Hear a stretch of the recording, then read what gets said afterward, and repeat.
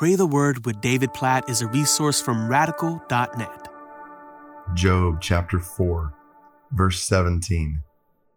Can mortal man be in the right before God? Can a man be pure before his maker? So here's Eliphaz coming to Job as one of his counselors. And he's basically saying to him, listen, the upright don't suffer. Clearly, what you're experiencing is a result of some sin in your life. And thus begins unhelpful counsel that Job will receive throughout this book. And part of that counsel, part of the core of it, is this idea that the upright don't suffer.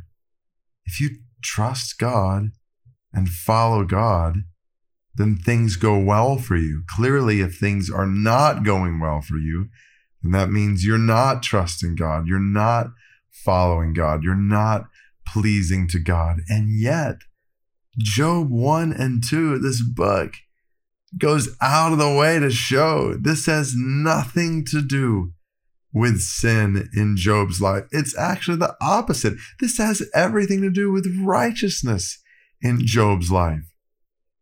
And so we see from the very beginning of the book of Job, from the story in Job 1 and 2, and now this counsel in Job 4, that suffering, while sometimes follows sin in our life, there's no question the Bible teaches that there are consequences of sin, and sin leads to suffering in our lives. But that does not necessarily mean that suffering we experience is a direct result of some specific sin in our lives.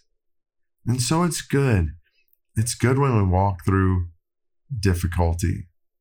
It's good when we walk through suffering to stop and examine in our hearts.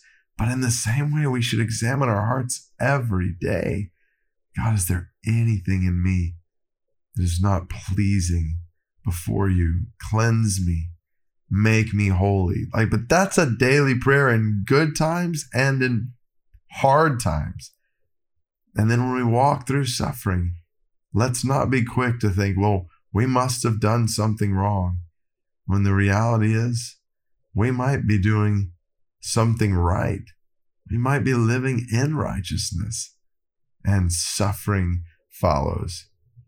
And so we pray, God, help us to continually examine our hearts and our lives, no matter what's happening in our lives. Yes, when we are walking through tragedy and suffering, help us not to sin, just like we read in Job 1 and 2. He didn't sin in his suffering. God, we pray for that in our lives.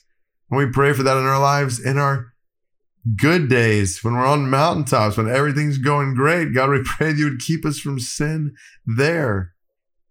God, help us not to think or buy into a lie that if we do that which is good, everything will go wonderful for us in this world.